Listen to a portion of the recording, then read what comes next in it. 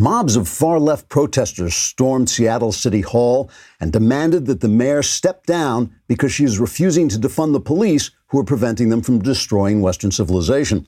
Protester Dirtbag Moron, not his real name, told reporters, quote, "Sure, we can rampage violently through the halls of government, but as long as there are still police around, we can't rape and kill with impunity. How is society supposed to have justice when there are still people with the privilege of not being terrorized?" Unquote.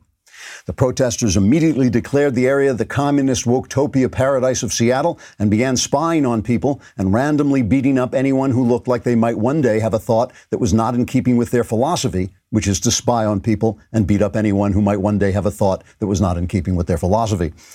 The mayhem only stopped when they ran out of food and had to use their iPhones to call Pizza Hut to tell them that capitalist corporations are evil and please send over 24 large pies with pepperoni and black olives because black olives matter. The pizza delivery guy showed up and was promptly robbed at gunpoint because money is bad. The leader of the protesters, Dirtbag Moron, no relation to the other dirtbag moron, except being a dirtbag and a moron, told an imaginary gathering of happy comrades in the utopia that exists only in his imagination, but is just like Seattle, except not on fire and filled with homeless people. He said, quote, "When all America looks like Seattle does now, we will at last have justice and possibly scurvy. I look forward to the day when no one will go hungry because there'll be a cat in every garbage fire and a car in every ash heap where there used to be a garage," unquote. The protesters say the protests will continue until there is social justice for all or something good is on Netflix. Trigger warning, I'm Andrew Klavan, and this is The Andrew Klavan Show. I feel hunky-dunky, life is tickety-boo. Birds are winging, also singing hunky-dunky-doo. Ship-shaped, tipsy-topsy, the world is zippity-zing. It's a wonderful day, hurrah, hooray! It makes me want to sing. Oh, hurrah, hooray! Oh, hooray, hurrah! All right, welcome and thank you. If you have been subscribing to the Andrew Klavan YouTube channel, you are actually making Black lives better. I don't know. Maybe you're not, but you're subscribing, you're making my life better. And that's the important thing. The important thing, remember, the central idea here is save the Klavan. And we are looking at your comments. If they come into the Andrew, they have to be in the Andrew Klavan YouTube channel to get featured on the show. Here's one from Tom Cruise, Krewz. So he's disguising the fact that it's the famous actor. "I have officially unsubscribed to the Knowles YouTube channel. At the same time, I must add that I truly am enjoying listening to all the Klavan-y goodness from the crisp, clear sounds from my Raycon earbuds. Now feature my comment, please. I believe I pandered to you most properly." Yeah, I think that's just about enough. By the way, Knowles is going to be on Louder with Crowder, Stephen Crowder's show, so that you can see on Stephen Crowder's YouTube channel. And while you're on YouTube, you, of course, can unsubscribe from Knowles and subscribe to me. As I feared, Trump is cratering in the polls. It's really looking not so good for him. And that makes it possible that an inchoate ventriloquist dummy will be the next president of the United States, and it will be the far left doing the talking. The left right now is winning, and they are very bad people who hate America and want it to end. That's not extreme language. If the New York Times is representative of the left, and I think it is, they've been rewriting the history of both the United States and the Soviet Union for a couple of years now, making the crushing slavery of communism look good and the fractious but wealth and freedom-producing Republic of America look bad, which points to the truth. If the Democrats do win, it will be a triumph of the matrix, a triumph of narrative over reality. And it's the lives of black Americans that are being sacrificed by the left to create that narrative. Everyone, including Fox News, everyone is talking about police reform. And of course, police have a lot of power, and reform is always a good thing. And I don't doubt black Americans' experience of the police can be painful and problematic. But attacking the police isn't going to do a damn thing to help people in poor communities, except maybe get more of them killed by the predators who roam their streets. It's not going to protect them from the evil Black Lives Matter movement, which openly declares its purpose of dismantling the family, the one institution that might begin to help actual black lives. Racism exists, but blacks aren't being held back by racism. They're being held back by leftist policies that have made them dependent, kept them poorly schooled and housed, and yes, weakened their families. But if you say that at your place of work, you get fired, like the NBA announcer who lost his job because he said all lives matter. Think about that for a second. Or the UCLA professor who got suspended because he refused to reschedule an exam in tribute to the rioters. Police reform is at the margin of the problem. We're being forced to the margin by censorship meant to increase white guilt and fear so that we cannot help our black fellow citizens by speaking the truth about their real problems. Let me say this again. If you care about Black lives matter is evil. It's only good in the racial matrix. All right, let's talk about ancestry DNA. This stuff is really fun. It really is fun. There's a lot of stuff you learn. You can learn about history. I mean, obviously, we know about the familiar events of World War II, but there are a lot of stories behind the stories, the skill and bravery of the Tuskegee Airmen, an all-African-American squad of fighter pilots. We had one of them on the show, one of the very, very few times I've been overawed by meeting somebody. The incredible women who trained to become pilots and mechanics, the Japanese-American battalion that became one of America's most decorated units despite discrimination. In honor of the 75th anniversary of the end of World War II, Ancestry has just released a U.S. draft card collection from World War II with over 36 million draft cards completed by fighting-age men in the United States across the country during that time, whether they ended up serving or not. And there's a great chance that you could find your relatives in this collection, and it can help you learn more about what their lives were like. Uncover your ancestors' personal details in our World War II U.S. draft card collection, which shows details like home address, physical description, and more. Discover all your untold stories and more. Head to my URL at ancestry.com/Klavan to start discovering your story today. That's ancestry.com/Klavan. And of course, once you get my dog tag, you'll be able to find out how you spell Klavan, which is the essential thing you need to know. It's K-L-A-V-A-N. There are no E's in Klavan. I was going to say that. I knew that. Christopher Rufo is a contributing editor, my colleague at City Journal, and he's a terrific writer and a brave writer, and he lives in Seattle, and he wrote a description of what happened. And I want to read some of it to you so you don't just have ideas in your head that you're seeing on Twitter. He says, Seattle's hard-left secessionist movement has claimed its first territory, 6 blocks in the Capitol Hill neighborhood. For the past week, Black Lives Matter and Antifa-affiliated activists have engaged in a pitched battle with Seattle police officers and National Guard soldiers in the neighborhood. Hoping to break through the barricade, protesters attacked officers with bricks, bottles, rocks, and improvised explosive devices, sending some officers to the hospital. At the same time, activists circulated videos of the conflict and accused the police of brutality, demanding that the city cease using tear gas and other anti-riot techniques. So it's not just violence, it's the matrix. It's creating this narrative to make it seem like it's the police doing the bad stuff. Then, in a stunning turn of events, the city of Seattle made the decision to abandon the East Precinct and surrender the neighborhood to the protesters. This is an exercise in trust and de-escalation, explained Chief Carmen Best. Officers and National Guardsmen emptied out the facility, boarded it up, and retreated. And immediately afterward, Black Lives protesters, Antifa black shirts, and armed members of the hard-left John Brown Gun Club seized control of the neighborhood, moved the barricades into a defensive position. So the first thing they did, by the way, was build a wall. Maybe they can get Mexico to pay for it. And they declared it the Capitol Hill Autonomous Zone, CHAZ. They even put up a cardboard sign at the barricades declaring, "You are now leaving the USA." Now, let me just say the city government has not developed a strategic response to the takeover of Capitol Hill. According to one Seattle police officer, the city's leadership is in chaos, and the mayor has made the decision to let a mob of 1,000 people dictate public safety policy for a city of 750,000 people. And this is all going on in Portland, too. They're now putting up barricades in Portland. The New York Times, meanwhile, is running op-eds on Knucklehead Row that say things like, what does it mean to defund the police? What do they mean? What do they mean by that? This is what they mean. It's not defunding the police. It's defunding the real police so that you can have black shirt police. You can have Nazis who call themselves anti-fascists, which is like hilarious. And that's what's happening in Seattle. This is a real thing. And this is what Joe Biden is the ventriloquist dummy for. That's a really important point, and I'll show it to you in just a second. First, let's go to the Seattle governor. This is going to be cut 11.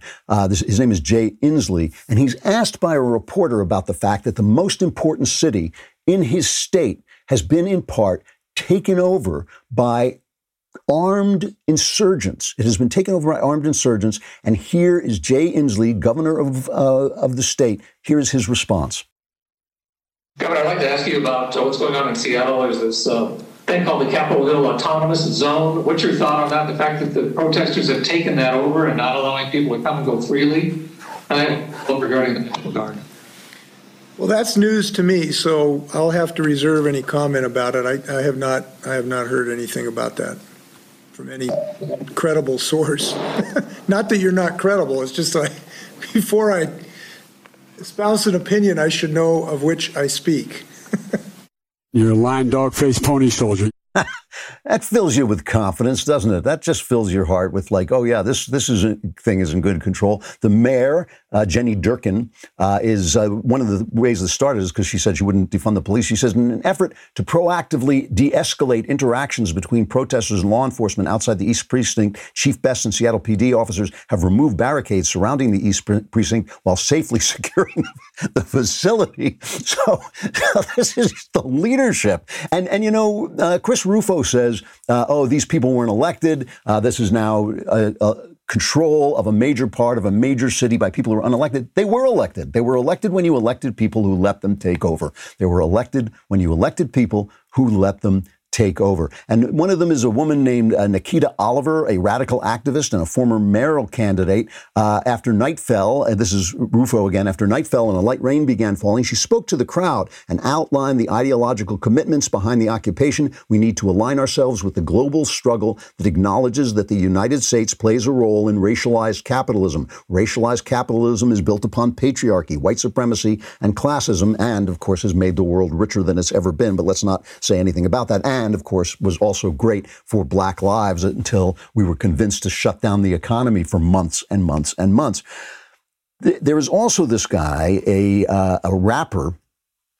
First of all, hooded men spray painted the police station with slogans and anarchist symbols, renamed it the Seattle People's Department East Precinct. Raz Simone, a local rapper with an AK-47 slung from his shoulder and a pistol attached to his hip, screamed, "This is war," into a megaphone. Here is the rapper. This is, quote, this is cut 9. You don't know the owner of this place? The owner that's actually being nice and letting us stay here? Oh, God. You forgot. We are the police of this community now. Hey! What the? Hey! What the? Hey! What the? Back up.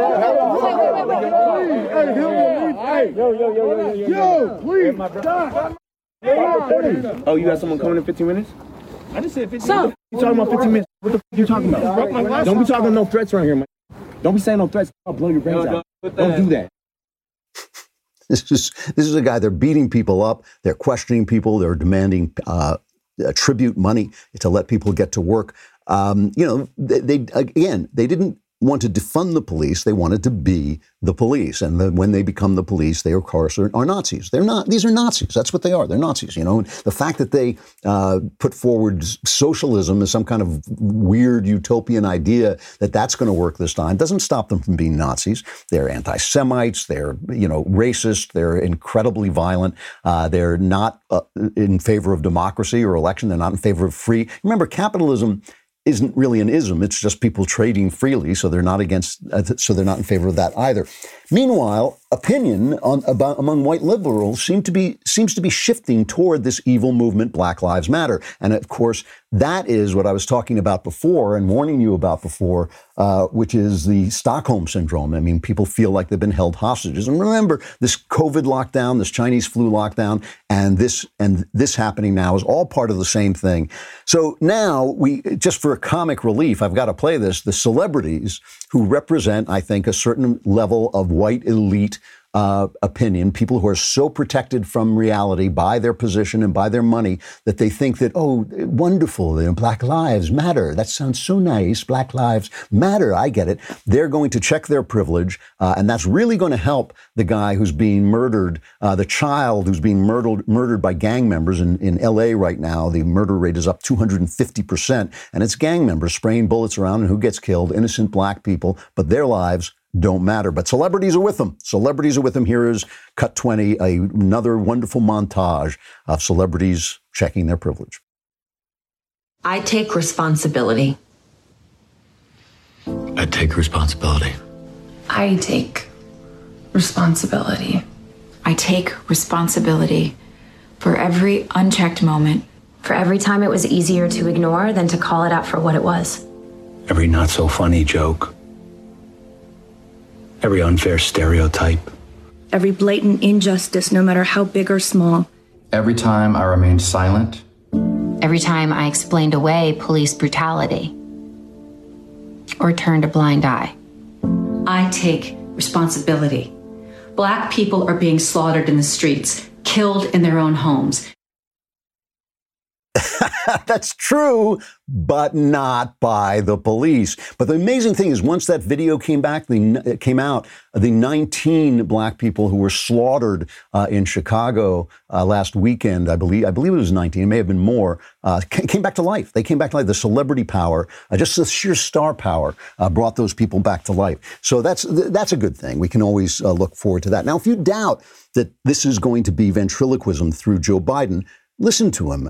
This may run over a little bit, but this is Biden on the police, says cut 15. I don't believe police should be defunded, but I think the conditions should be placed upon them where departments are having to take significant reforms relating to we should set up a national use of force standard. If they don't sign on to it, then in fact they don't get any of the federal money. So they get defunded. So he is saying, because he's got to be that Joe Biden middle of the road face, he's saying he doesn't want them defunded, but if they don't obey, they'll be defunded. Now here is Biden on Donald Trump. This is cut 3. This president's going to try to steal this election. This is the guy who said that all mail-in ballots are fraudulent, voting by mail, while he sits behind the desk in the Oval Office and writes his mail-in ballot to vote in the primary. This is a guy, you have 23, I believe, of his states have passed over 82 pieces of legislation, making it harder for people to vote. Harder. That's why we're putting together a major initiative of lawyers to go out and make sure that we're in every single district in the country to patrol this.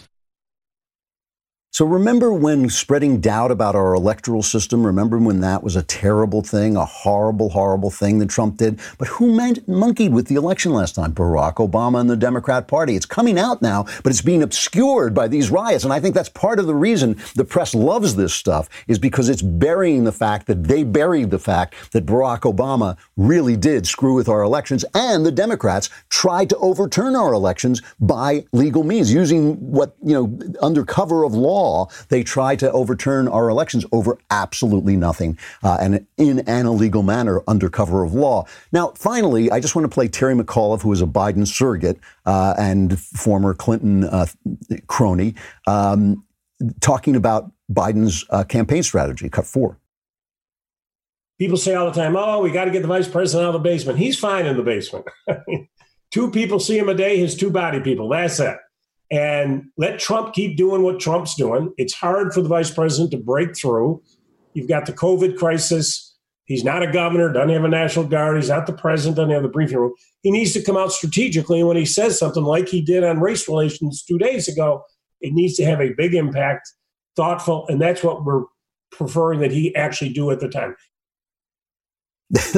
There should be their campaign slogan, keep Biden in the cellar. The thing is, what's Trump doing? He's doing what we told him on this show to do. And, if you don't believe that poets are the unacknowledged legislators of the world, he's meeting with black leaders. He's meeting with his black business friend leaders. He's taking care of the police reforms. He's studying that himself. He's going to come out eventually. He's got to come out eventually and make a speech telling people who he actually is as opposed to who the media says he is. But what they know is the media will fight for them. They know the media will cover up. The mainstream news, the networks aren't even covering Seattle. They're not covering Seattle. A major American city is being taken over by Nazis, and they're not covering it. It's just not happening. But Trump, bad man, bad, orange man, bad, orange man, bad. All right, let us talk for a moment about, you know how much we love rockauto.com. Why? Because we love saying rockauto.com. I mean, it just makes us feel cool, right? But it's also very useful to say rockauto.com, because if your car needs a part, and it's not running, you get in your car and pretend to drive to the car parts store and then make believe you're ordering a part. It's just not going to get you very far, especially when all you have to do is go on rockauto.com. And not only do you get to say rockauto.com, you can order the part you need right there at a great price. Rockauto.com is a family business serving auto parts customers online for 20 years. Go to rockauto.com to shop for auto and body parts from hundreds of manufacturers. It's an easy-to-use site. The prices are always as low as they can be, and it's called rockauto.com. So go to rockauto.com right now and see all the parts available for your car or truck. Write Klavan in their How Did You Hear About Us box so they know we sent you, and then write Klavan in their How Do You Spell Klavan box so they know you know how to spell Klavan. It's Klavan. There are none. I really just make it look like this. It's amazing. So police reform, right? There's testimony before Congress about police reform. And again, any power center can use reform. And the police are a power center. The police, as Alfred Hitchcock used to say, the police are the only people who can say, come with me, and you have to go with them. And so always there should be police reform. Always they should be taught not to abuse their power. Always they should be taught empathy with the community. All these things are true. And so it's not a bad thing. It's not a bad thing that they're talking about police reform. It's just a distraction from the fact from what is bothering Black Americans in this country. That is the problem. It's part of the matrix. It's a wonderful thing when you can use something real to become part of the matrix. So the brother of George Floyd, Philonise Floyd, made his statement, and it was very moving. It was very touching. Of course it is. His brother's dead. He watched this horrible, horrible video of this guy pleading for his life as the police knelt on him. I mean, let's not forget that this was a bad incident. It was available on video. We are talking about something that is very narratively powerful. An individual story is always powerful. As Mao said, one tragedy one death is a tragedy, millions of deaths are just a statistic. And so what we on the right are talking about is statistics. The left has a narrative advantage. And so here's Philonise talking about this. And again, like I said, it's very powerful. It's cut 6. I'm here to ask you to make it stop. Stop the pain. Stop us from being tired. George called for help, and he was ignored. Please listen to the call I'm making to you now, to the calls of our family and the calls ringing out the streets across the world. People of all backgrounds, genders, and races have come together to demand change. Honor them, honor George, and make the necessary changes that make law enforcement the solution and not the problem. Hold them accountable when they do something wrong. Teach them what it means to treat people with empathy and respect. And he goes on and makes perfectly reasonable, train them about the use of force and the deadly use of force. There's none of this defund the police thing. It was a very rational speech, and again, very emotional. Why is it very emotional? Because we care about our fellow citizens, because we're not racist, because it's not a racist country. There's not racism.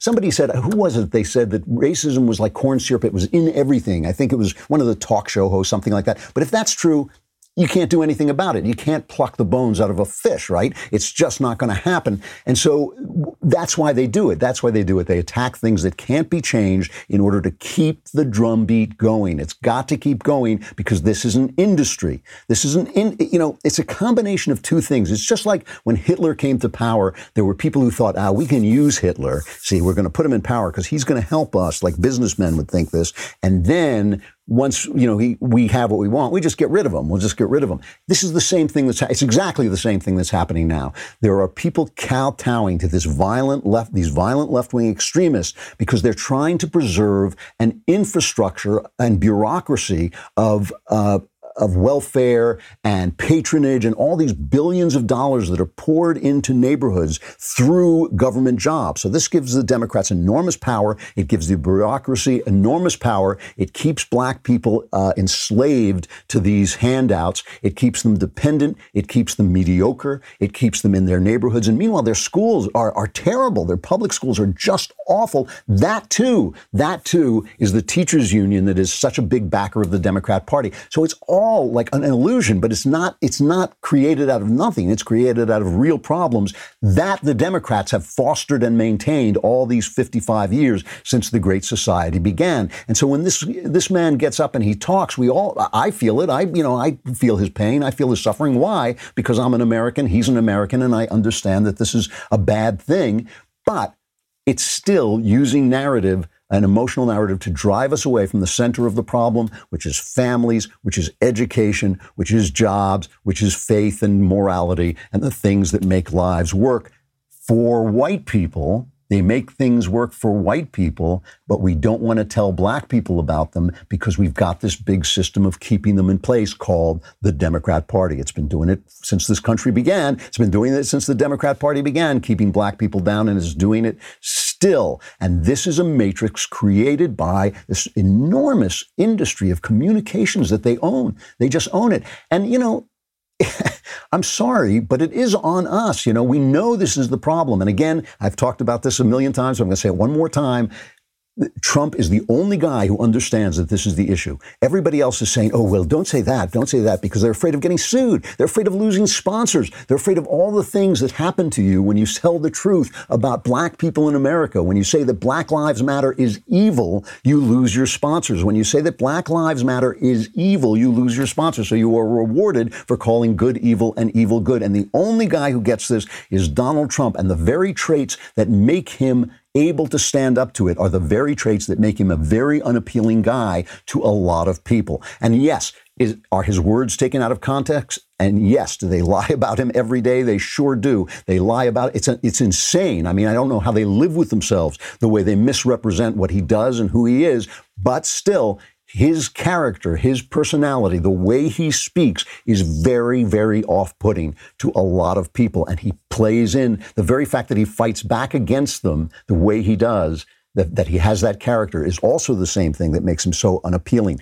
That is a tragic fact. I'm not blaming him. I'm just telling you that is the truth, and you can see it in the polls. Now, he's changing his ways. He's taking some of the advice from Klavan, and since we know I'm always 100% correct, he can still turn this around. Remember, we're dealing in part with the madness that comes at the end of a crisis, the madness that comes at the end of the lockdown, and the hysteria about the Chinese flu. That's coming to an end. When things come to an end, there is craziness, and that's this craziness. The left is going to be doing everything it can with all the power of its narrative to keep that craziness alive until the elections. They're going to be working on it. If we sent him there to be the voice that talks back, he can't hide in the White House. He's got to come out and talk. He's got to be visible all the time. He's going to start doing his rallies again, and that's a good thing. And of course, it's going to be hilarious. The whiplash you're going to get as suddenly a Chinese flu becomes dangerous again is going to be hilarious. That's just, wear one of those neck braces. But look, every now and again, somebody else speaks. There was a lady named Angela Underwood Davis, whose brother is a police officer who was murdered, which happens about twice as much as unarmed people being murdered, and about 5 times as much as black unarmed people being killed by the police, right? That happens a lot more. And she went before Congress, and this is what she had to say about her brother, a dead police officer. The heartbreak and the grief is inexplainable because it's very, very hard to articulate when your entire world has been turned upside down. I do want to know, though, when I think about all of this, is that my brother wore a uniform, and he wore that uniform proudly. I'm wondering, where is the outrage for a fallen officer that also happens to be African American? But where is the outrage for a fallen officer who's African American? Where's the outrage for the children who get shot in these drive-by shootings by the stray bullets sitting in their little yards, and the bullet comes in and just takes out a 2-year-old in Chicago? I mean, where's the outrage and the feeling and the heart for the old ladies in those communities who can only go outside when the police are there? They can only go outside when the police are there. You want to know what defunding the police looks like? It looks like that rapper with an AK-47 27 being a bully. He's a bully. He's a fascist bully. These guys are all fascist bullies, every single one of them. And then you got Don Lemon on TV going, but they say they're anti-fascists. I mean, if they say they're anti-fascists, they must be anti-fascist. I mean, it's an amazing thing we're seeing. It is an amazing triumph of narrative. And, we let it happen. We let it happen because we're always in a panic. We're in a panic now. I can tell. I mean, I'm getting the letters. I hear what you're saying. I hear what you're talking about. We are in a panic now, and we think, oh, we've got to deal with this right now. And maybe we do. I mean, this is a pretty bad situation. But if we pull this out, if Trump comes back and he pulls this out, the next day, the very next day, we will forget. We will forget that we need to build a narrative. We will forget that we need to build a narrative machine. We will forget that we need to go into black communities and speak to them from the right and say, you're being gamed. Only Trump has the guts to do that. He's the only person who has the guts to do it. If he wins, we will forget the next day that that's what all of us should be doing. All the anti-Trumpers, all the never-Trumpers, you don't want to support Trump? Fine. Build a narrative that will work. Build a narrative that will speak for us when he's gone. Because otherwise, man, these guys will run the country with Joe Biden as their dummy. All right. I've been telling you, I know a lot of you have not subscribed to the all-access high tier of the Daily Wire, and you whine and complain, oh, I have to feed my children. My children are hungry. My children cry. I can't buy. Come on. I mean, let's have priorities. Priorities. You want to be with the Daily Wire. But because we understand, being evicted is not as much fun as it looks, we understand we have a lower tier of subscription that you can afford. In fact, for the first month, we will give it to you for 99 cents, which is even less than $1. I mean, let's face it, it's $1, but we'll give it to you for $1. And after that, it's $3 a month, $36 for the year. You can get the articles ad-free. You get the Daily Wire exclusive articles. You can use the app. And it is, and the most important thing is the ads are gone, which makes it just much more fun and easy to read the site. So come to dailywire.com/subscribe and join today. And they don't have a place where you can put my name in, so just do what Black Lives Matter do, and just scroll my name on the walls of some building that you're walking by. My son, Spencer Klavan, is going to come on. We're going to talk about culture because everybody panics and they forget the culture, but the culture is everything. Coming right up.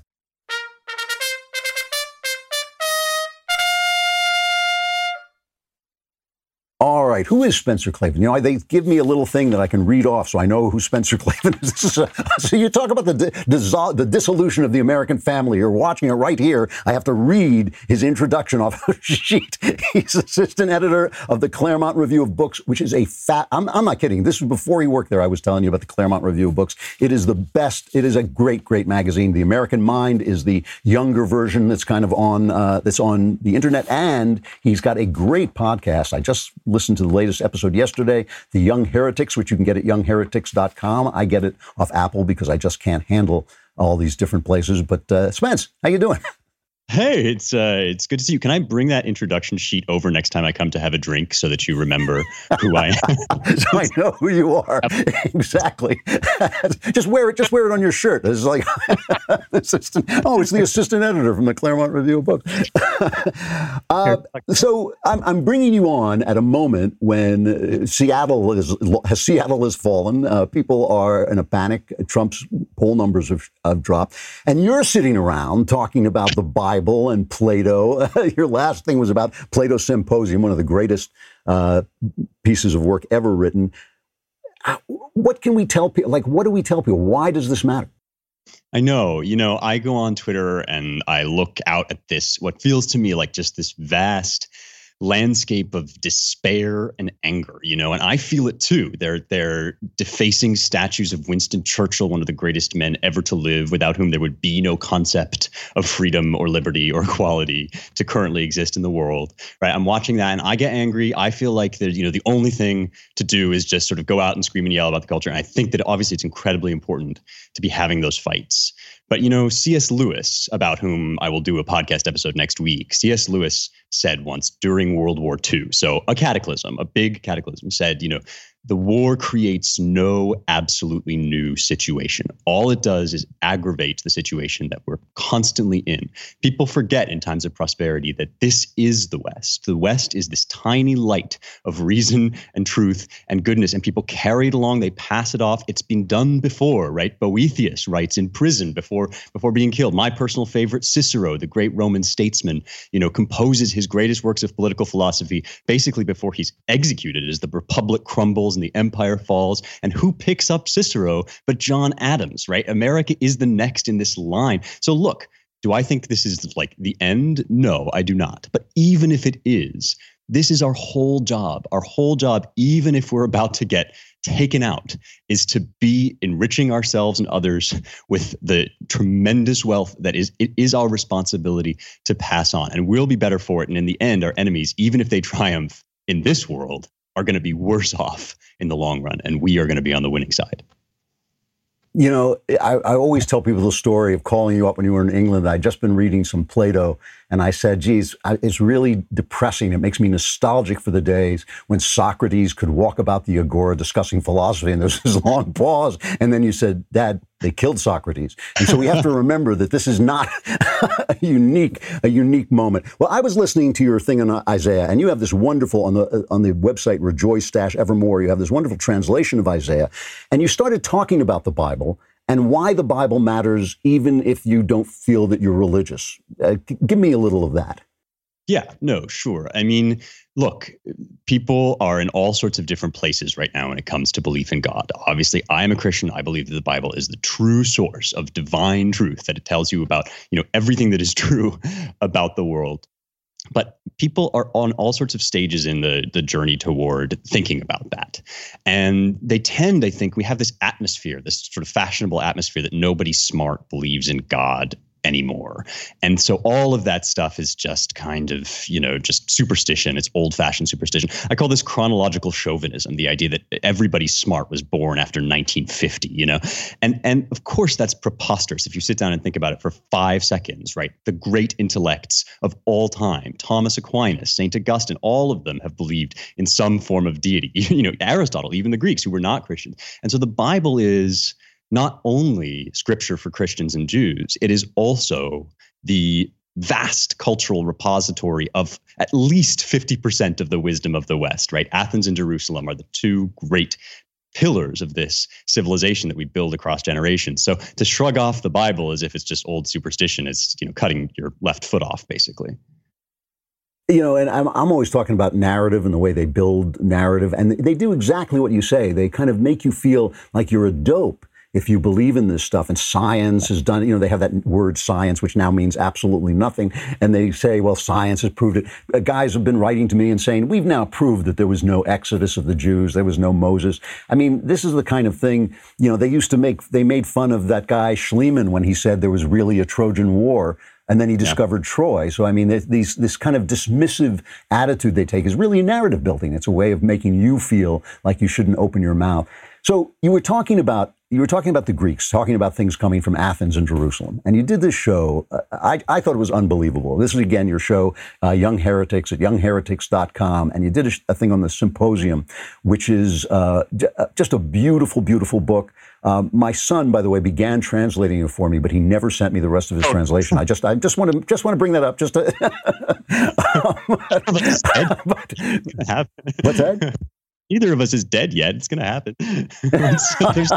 Yeah. You don't want to cut it too close, though. But the thing is, you talked about this as a story about love.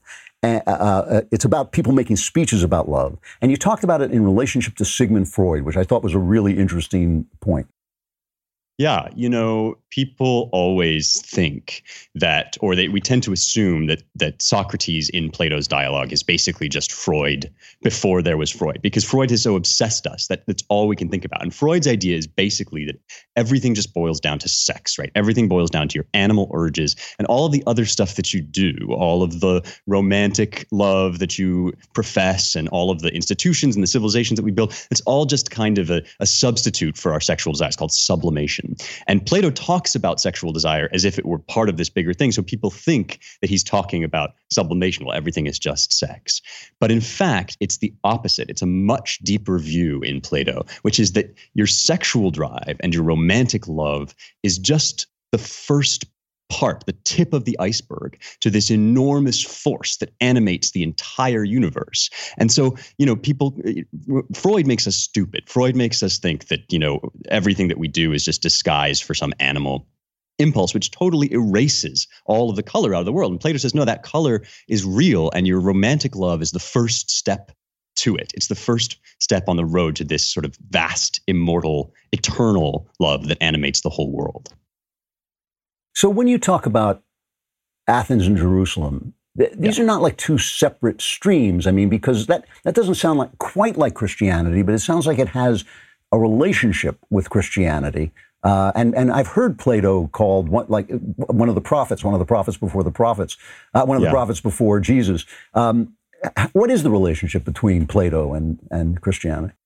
Yeah, this is really important because Christians can get a little bit antsy about listening to the Greeks, right? Because they're pagans. They're before Jesus, and people sort of feel like, oh, well, and also their ways are very different from ours. I mean, I talk about this in the Symposium episode. So Christians who are very rightly defensive of their Christian orthodoxy are worried about learning from anything outside of the Bible. But in the Bible, Isaiah, my favorite prophet, whom I'm translating, Isaiah says that one day, through the Messiah, all of the different nations, not just God's chosen people, the Jews, but all of the different nations are going to come flocking to God's mountain, bringing all of the stuff that they've made, all of their, gifts and their talents and the works of their hands. And I think that is this tremendous image for the fact that, God created the entire universe, and that everybody who sees wisdom is getting this kind of like half inkling of God. And that's what I love about the Greeks. They haven't got Jesus, so they haven't sort of seen what I think is the full picture, but they're so profound in their wisdom that they're like tapping up against the glass, And so Plato has this thing that you kind of transcend your body, you move beyond your body to eternity, that once you get past your sexual desires, then that leads you into this deeper, higher, more profound love, and you can kind of forget about your body. It doesn't really matter what you do, what sex is, how you do sex, or whatever. And I think that the Christian genius is to take that, because of course Plato was a tremendous influence on people like Augustine and the Christians. The Christians took that profound insight that your sexual drive and your romantic love is one step up the ladder toward eternal love. And it says, but you can't leave your body behind because you're in your body. This is the incarnation, right? You transcend your physical desires to understand the deeper and the higher love. But then it matters very much what you do with your body. This is why we care about sexual ethics, is because then in your body, you have to embody all of that stuff that you've learned from the transcendent love. So you don't leave your body behind. You sort of take from the wisdom of God and live it out in this physical jar of clay, we call it. And they knew this. I mean, they knew that they were in dialogue with the Greeks. It wasn't like an accident. They didn't bump into each other. They knew that these were two cultures coming together. Yeah, no, absolutely. And this is just, the Christians. So Augustine, for example, right, basically just converts almost through Plato. He almost sort of learns, to reach God and to come to Christianity by reading certain books of Plato, he says at a certain point. And this is, tremendously important because there have been some, like Tertullian is a good example of somebody who says, so what has Athens to do with Jerusalem? Sort of why does it matter, that we should listen to these kind of stupid old Greeks who didn't have the Bible? But many of the other Christians throughout history, Augustine and Aquinas, have known that the Greeks have wisdom that they are basically fulfilling, that Christ fulfills the wisdom of even the Gentiles. I noticed that you, in your latest, in the Symposium one, I think it was, you quoted me describing your show as we're reading Homer and screw you, because one of the things about the Young Heretics is that you don't really engage with leftist idiocy at all. You just basically deal with the works. That's a revolutionary act, isn't it? Well, right. I mean, people have accused me of just engaging in the culture wars kind of sneakily by another route. And that's kind of true. Like, I think that the people that we are fighting with, the identity politicians, the people tearing down statues, the people telling us we shouldn't read Shakespeare because he's racist, those people have no new ideas, no good ideas. And so when we get caught in this trap that we have to engage with them, we have to take account of their ideas, even so that we can refute them. But that leads us down this rabbit hole of just trying to argue with idiots who are not arguing in good faith, right? They're not arguing to sort of learn from us and we learn from them. We sort of have a discussion. They're arguing to tear our civilization apart. That is why they are doing what they are doing. That is why they say everything they say. Even if they point out something true, they're saying it so that you'll get distracted and they can punch you in the jaw. That's what we're dealing with. So the point of Young Heretics is kind of, look, I mean, we have to fight that fight. We have to figure out a way to win that fight. But we also have to not let it be our whole world, because these fights are going to be over one day, and our lives on this earth are going to be over. They will be as the life of a gnat compared to our infinite lives in heaven and in the world to come. So we better be talking also about the stuff that is going to endure. Spencer Klavan, I don't know how you spell that, but he is the assistant editor of the Claremont Review of Books. He is the host of the Young Heretics at youngheretics.com. He's the financial support of his elderly parents. He doesn't know that yet, but he actually is. Spencer, it's great to see you. Come by and have a drink, and I will talk to you soon. Awesome. All right, we lost camera there for a minute, but at least you could hear what he was saying. I got to stop there. It is the Klavanless weekend. The Klavanless weekend is upon you. I don't know how to, comfort you in your distress. It's going to be dreadful. It's going to be dreadful. But survivors, those few of you who make it through, can gather here on Monday. I'll be here. I'm Andrew Klavan. This is The Andrew Klavan Show.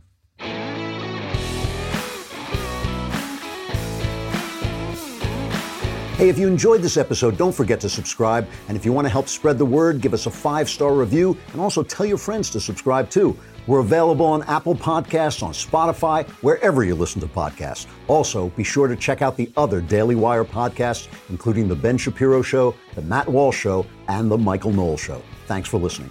The Andrew Klavan Show is produced by Robert Sterling. Executive producer, Jeremy Boring. Technical producer, Austin Stevens. And our supervising producer is Mathis Glover. Assistant director, Pavel Wydowski.